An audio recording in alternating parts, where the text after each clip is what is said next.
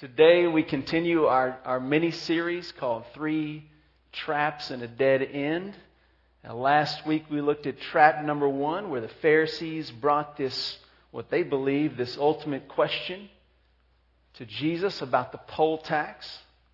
They had set this trap for Jesus, and Jesus just completely destroys that trap, causing it basically to set on the Pharisees. I don't know if you've ever had mice problems at your house, but years ago, Lindley and I had some mouse problems at our house, and so we set some traps. Have you ever had the privilege of setting a mouse trap and having it go off on your own hand? I can guarantee you this, it will give you reason for repentance. When the Pharisees set this trap about the poll tax, it actually went off on them. And instead of feeling like or realizing that they needed to repent and change because they could not trap Jesus, that He was actually who He said He was, they go off together and lick their wounds and regroup and try to figure out another way to come back and trap Him. And meanwhile, the Sadducees come on the scene. They've also created a trap to try to trap Jesus. If you'll remember, the religious leaders are wanting to discredit Jesus in front of the people. Because the one thing that stands between their plans of destroying Jesus and actually carrying out those plans is the opinion of the people towards Jesus. They're still amazed with Him. And so the Sadducees, who are the other primary group of religious leaders, come to set Jesus in this trap. Now the Sadducees, they differ from the Pharisees. The Sadducees don't believe there's a resurrection from the dead. We learn that from our passage today in Matthew chapter 22.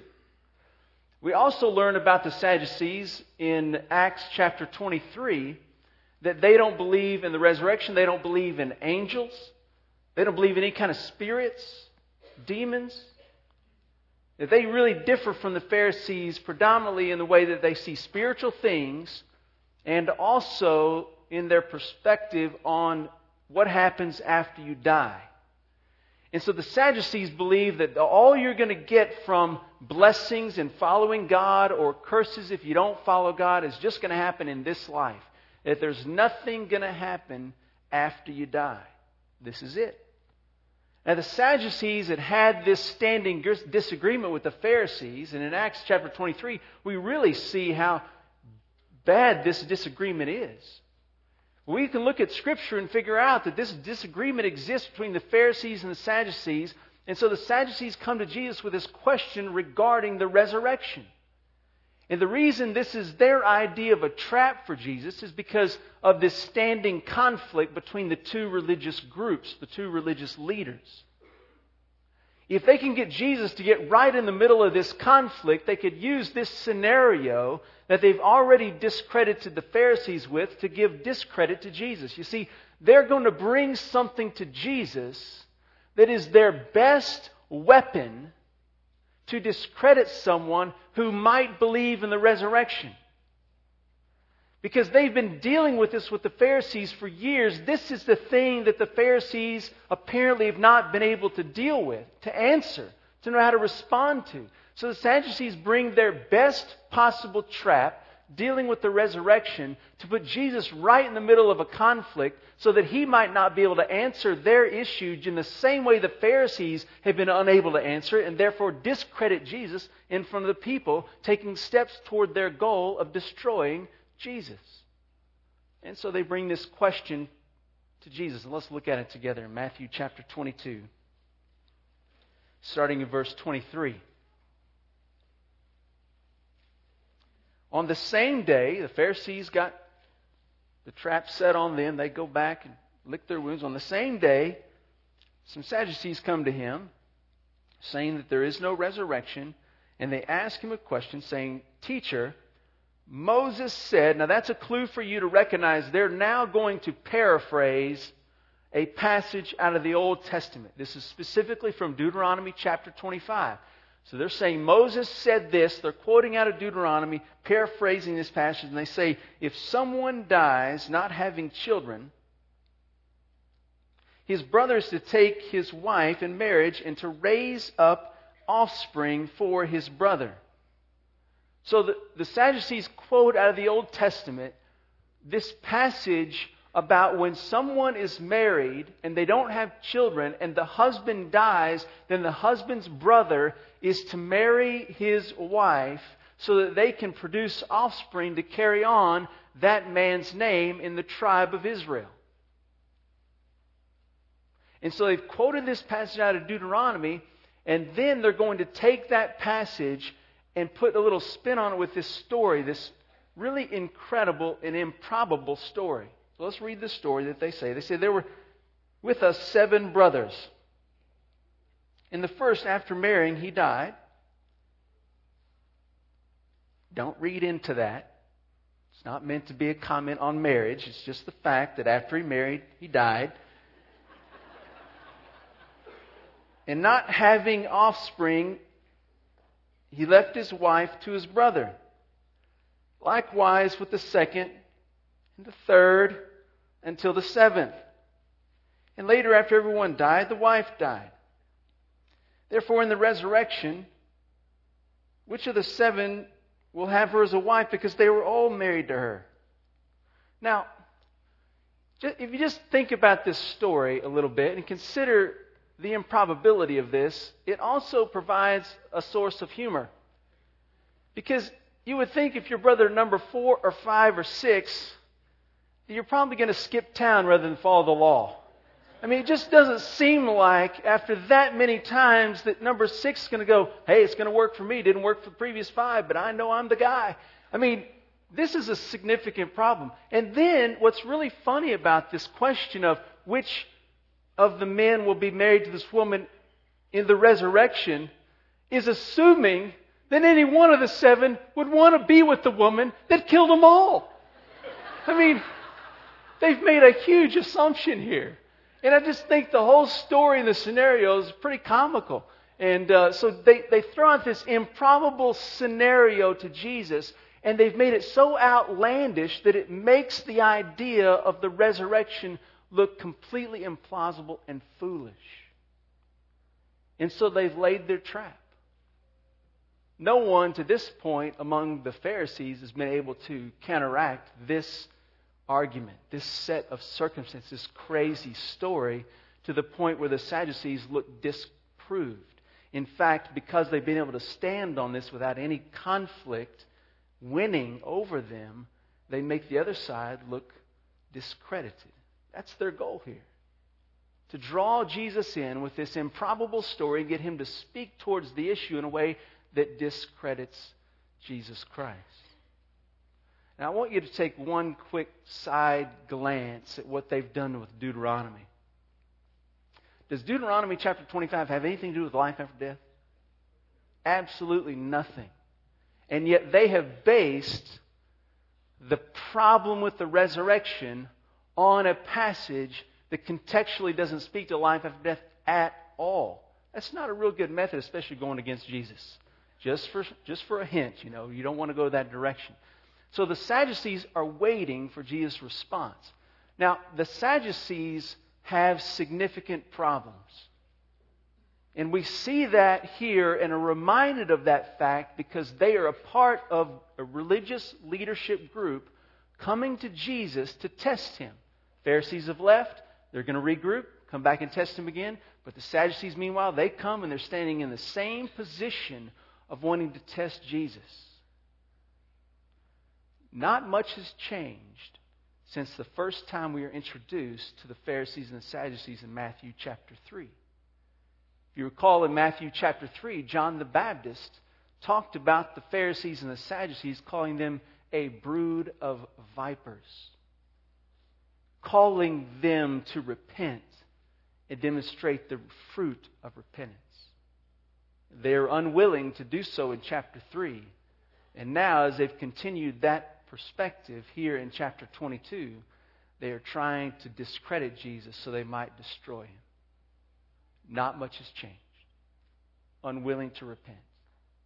The fact is, Jesus Christ has given them many reasons to repent along the way. He's pointed out things time and time again that they needed to change and think differently about and believe differently. Unwilling. And Jesus right here is going to give them even more reasons why they should repent. He's going to cause the trap to set back on them, giving them cause for repentance. He indicts them with three things. Verse 29. Answering, Jesus said to them, "You are deceived." That first indictment is not an indictment you ever want to be guilty of. Because you see, the problem for the Sadducees here is that they believed they were right. And they had proven their rightness, though wrongly proven, using Scripture. They believed they were right while all along they were wrong, and they were unwilling to hear anything differently. Believed they are right, they were completely wrong, and they're unwilling to hear that they were wrong. They're deceived. That's not a place you want to be in. You don't want to be living in the place that you believe you're right, when in fact you're wrong. And you're unwilling to hear that you're wrong. When you live in that place, it will dramatically affect how you understand the truth of God's Word. And that's exactly what Jesus Christ says of them in the second indictment. He says, "You do not know or you do not understand the Scriptures." And the Sadducees were people who knew the Scriptures backwards and forwards. They knew the Old Testament. They were experts in the first 5 books of the Bible. They knew God's Word. But Jesus Christ says to them, "You don't understand it." When you get to the place that you're so deceived and unwilling to see that you could be wrong, it will dramatically affect what you understand about God, and it will alter what you once knew to be a skewing of what is true. That's also not a place you want to be. You don't want to get to the place in life where all that you know and think you know represents the fact that you don't understand what is true. Jesus' third indictment is that you don't understand the power of God. These guys had lost sight of what God can do because they had lost sight of what God's Word means. When you lose sight of what God's Word means and you cease to understand the truth of God's Word, you will miss the hope and the reality that the power of God can bring to your life. These guys who knew the Scriptures but didn't understand them, that were now deceived and unwilling to be wrong, were missing the power of God, specifically in this area of the resurrection. And Jesus Christ is going to directly address the question of the resurrection.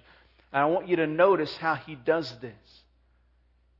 He's started with the progression of deception, not understanding the Scriptures, and not understanding the power of God. And now He's going to flip that back to the other direction in His explanation of the resurrection. He's going to deal with the power of God, the Scriptures, and the truth versus error. And it's like He's mapped out this progression. If you're deceived, there's probably a good chance you're not understanding the Scripture. If you're not understanding the Scripture, there's a good chance you're not understanding the power of God. Let me tell you, if you don't get the power of God in your life today, there's probably a direct correlation to understanding Scriptures. If you don't see how God's power is at work in your life today and for eternity, there's a good chance that you don't understand what God has said in His Word. And if you don't understand what God has said in His Word, there's a good chance that that's leading to complete deception. See the progression He's mapped out here by going one way and then coming back to the other way so we connect how these things fit together. And notice what He says here, starting in verse 30. For in the resurrection, neither will they be married or given in marriage, but they'll be just like the angels in heaven. So Jesus here starts with explaining why the resurrection is in fact a reality on the basis of the power of God.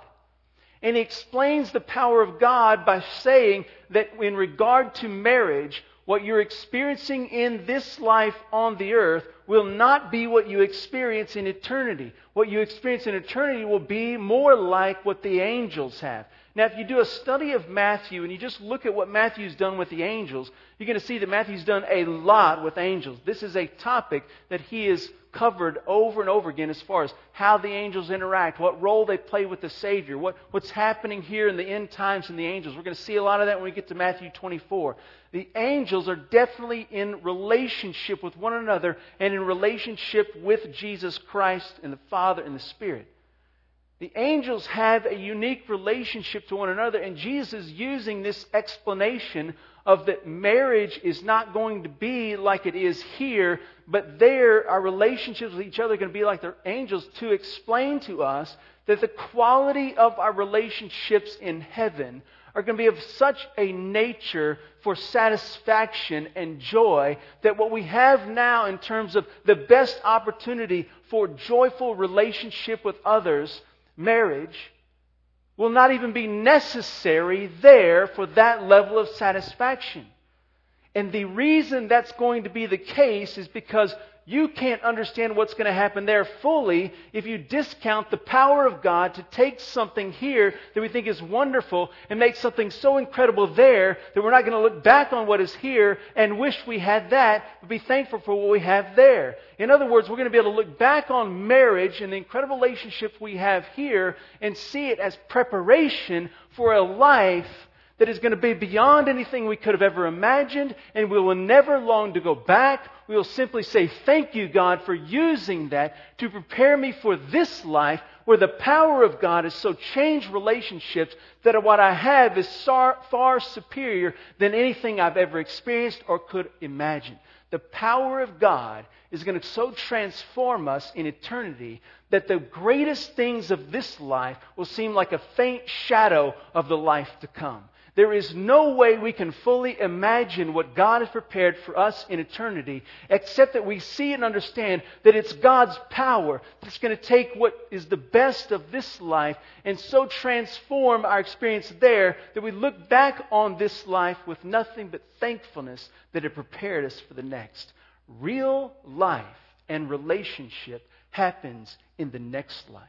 The family as we know it will cease to exist because God has determined that those who trust in Jesus Christ will be a part of a more significant family. The longing that we all have in our families to experience satisfaction in the relationships that exist there is fully going to be met in the relationships that exist in the most significant family of all eternity, God's family. We're being prepared for the next life. And it's the power of God that makes this possible. Now, for those of you who have raised kids, you've probably had an experience similar to this. Whenever your kid gets to that age, that you would like for them to consider potty training, they don't always approach that from the most rational perspective. You get them to that age and you begin to convince them that diapers are not the best thing in the world. And those of you who've had kids, you know what they do. They all of a sudden become extremely attached to their diapers. They have no interest in anything else other than wearing their diapers and doing their business in their diapers. They don't think that losing the diaper and moving to the toilet is a good thing at all. And for a parent, that's really confusing because we have a totally different vantage point. And we're thinking to ourselves, why is it that my kid wants to do his business in his diaper when he could be free from that? This doesn't make sense. I mean, there's not a person in this room that looks at a baby sitting in a diaper, having done his or her business, and thinks, it would sure be great to be back there. I mean, no, the older we get, we fear that. I mean, that's a legitimate fear.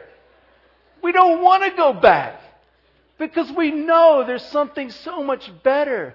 And what the Scripture is telling us here in the words of Jesus is there is something better waiting for us, such that we'll never look back and have any regret or hope for what was. We will simply be thankful that God granted us the joy of being prepared for the greatest of all lives. Lindley and I had a fun engagement time. Her parents are here, and they'd probably say there were moments of tumult and craziness, but for the most part, it was a lot of fun. We had some good memories during those months. But I promise you this, here we are almost 19 years into marriage. I never want to go back to the engagement days. You hear what I'm saying? I don't want to go back there. I like married life. I love it. God's done so much in my life through it. And so when I hear Jesus say, there's not going to be marriage in eternity, if I don't factor in God's power, I could actually think He's ripping me off. But when I factor in the power of God, what I realize is all that I've experienced now is preparation for a relationship in the body of Christ that will be so satisfying, I'll never want to go back. It's the power of God. That's what the Sadducees were missing. And when you miss the element of the power of God, it's probably because you're misunderstanding the Scriptures. And that's exactly what was going on with them. And Jesus says, concerning the resurrection, verse 31, have you not read? And we've heard that 3 other times. If you've been here through our study on Matthew, all 3 of those times when Jesus said, have you not read? Not good. This is going to be the same. Have you not read what was spoken to you by God, saying, I am the God of Abraham, the God of Isaac, the God of Jacob? So Jesus Christ reveals to them how the power of God's going to do something that is beyond their imagination, far better than what they could ever hope for. And then He points them right back to the Scripture so they can see how this is biblically true. And Jesus quotes a verse of Scripture that they would well know. Exodus chapter 3, verse 6. This is the passage where God has called Moses to be His spokesperson among the Israelites and deliver them out of Egypt. And God says to Moses, I am the God of Abraham, Jacob, and Isaac. And if the Sadducees had understood the Scriptures that they knew so well, they would have understood that when God told Moses that He was the God of Abraham, that Abraham was alive. I think it's kind of funny to think about the idea of what's happening here when this thing unfolds. The Sadducees and Jesus are kind of in this scenario, and then I imagine the disciples are kind of just circled around Jesus or back behind watching this thing unfold. And when the Sadducees bring this question of what about the resurrection from the dead, I can just imagine in my mind's eye Peter, James, and John elbowing each other and making eyes. You just go, this is going to be good. Because Peter, James, and John were up on the Mount of Transfiguration and they saw Moses and Elijah, and those boys know there's a resurrection. So they know the trap the Sadducees have brought is fixing to spring on them. So they're watching to see how this all comes about. And Jesus Christ points them back to the words of Moses. That God spoke to Moses. He makes it clear from the truth of Scripture that Abraham, that Isaac, and that Jacob are not dead, but they're alive. And these guys, after death, passed into life because God is a God who rules people who are alive. He uses the Scripture to show them that they didn't understand the Scripture and that Jesus Christ knew exactly what the Scriptures meant. If you don't understand the Scriptures and you're missing the power of God, it's a good indication that you're headed towards error and deception if you're not already there.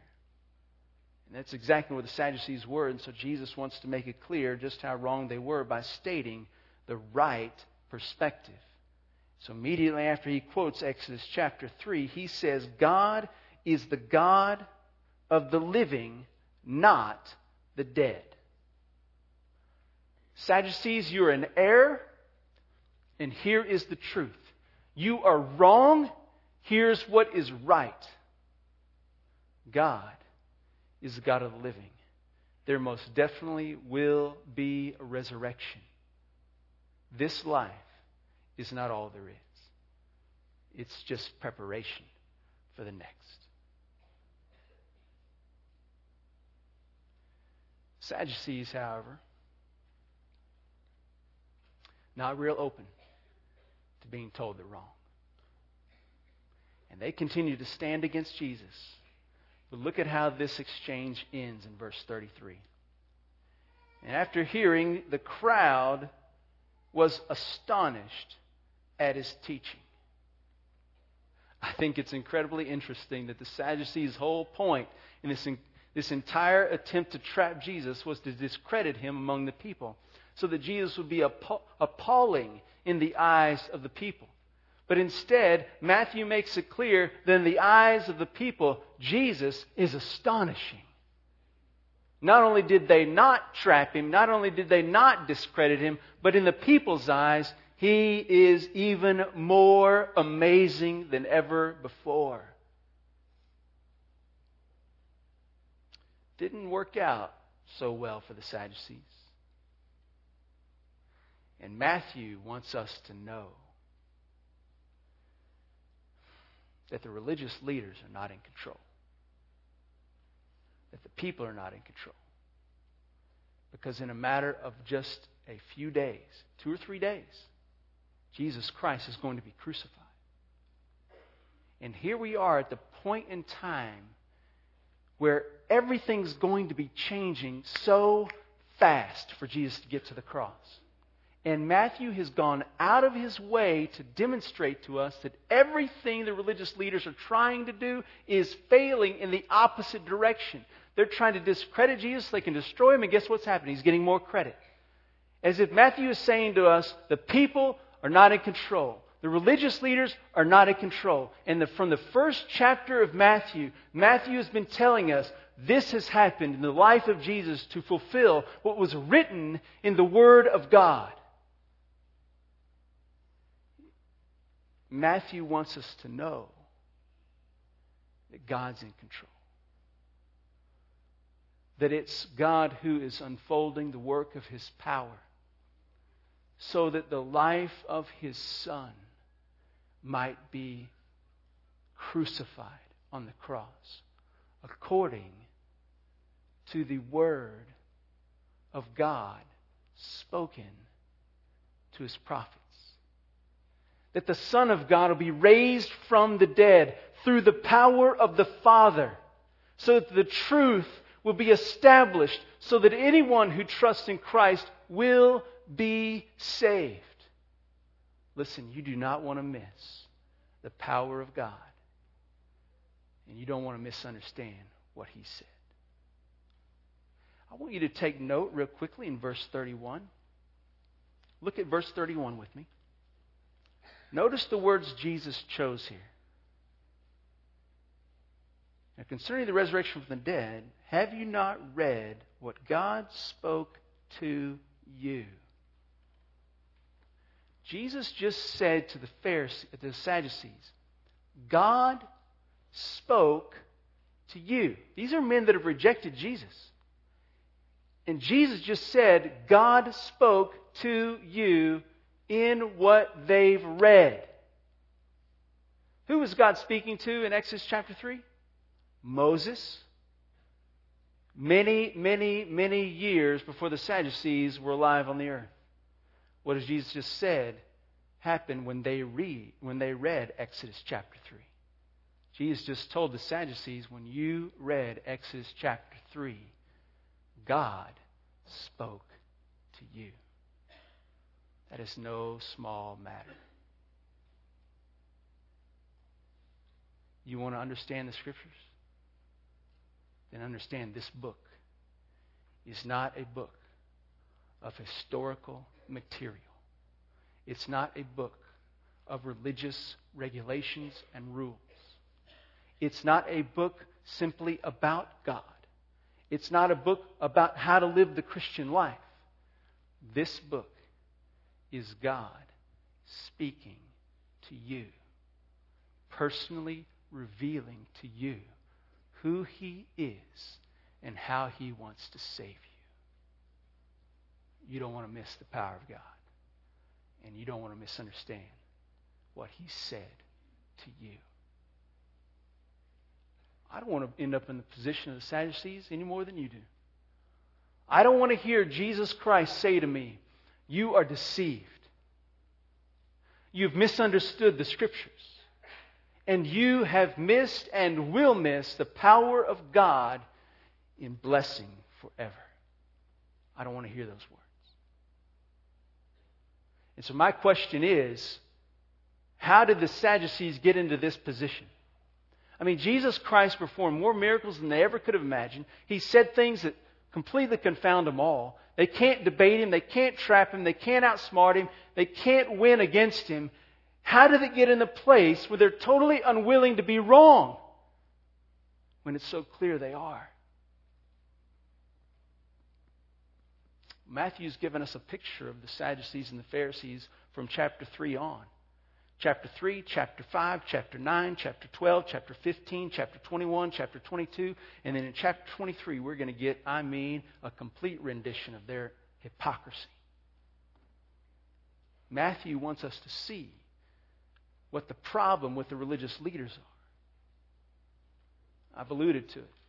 I want to be very clear. The problem with the religious leaders is that they're unwilling to repent. They're unwilling to be wrong. They're unwilling for God to convict them. They're unwilling to see any need for forgiveness. They've compared themselves to others who are less than them, and they have found satisfaction in their own righteousness, and they're unwilling to hear God's Spirit, God's Son, say to them, you are a sinner and you need to repent. Their unwillingness to be repentant has caused them to be in a position of becoming deceived, not understanding the things that they knew, and missing the power of God. If you and I want to hear what God has said to us and understand it and find the hope of the power of God, we must practice repentance. There is not a person in this place this morning who does not need to repent today. I'm not going to argue about the fact that some of us are in a deeper degree of sin. We're involved in a lot more sin than maybe some of the others of us. But if any of us are gauging our need for repentance based on our estimation of our sinfulness compared to someone else, you are deceived. And you do not understand the Scriptures. And you are in danger of missing the power of God in forgiveness of the sin that creates barriers between you and the Lord. The truth is that every one of us is missing the mark every single day. And we must be a people who practice repentance, who cry out to the Lord every day, oh God, I want you to show me what's wrong, what does not reflect the character of Christ, and give me the privilege of coming before you and confessing my sin, that you may wash my my sin away and make me as white as snow. Every single day we have need for repentance. And if you fail to practice that on a daily and regular basis because of your need for God's forgiveness in your life, because of your willingness to be wrong and your need for repentance, if you fail to practice that, I promise you, you're on the same path as the Sadducees. And you do not want to end up in the demise of the religious leaders and hear Jesus say, you were deceived. You've misunderstood what you knew, and you will miss my power and blessing.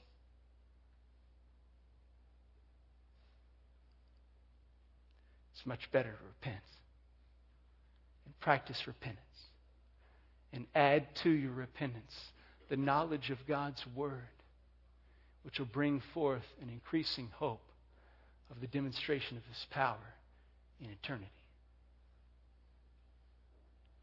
Traps 1 and 2 for the Pharisees and the Sadducees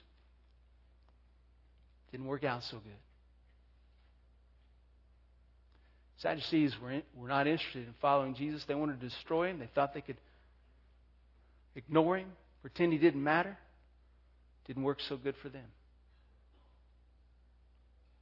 If traps 1 and 2 tell you anything, I hope it tells you this: that it's not good to test Jesus in the wrong direction.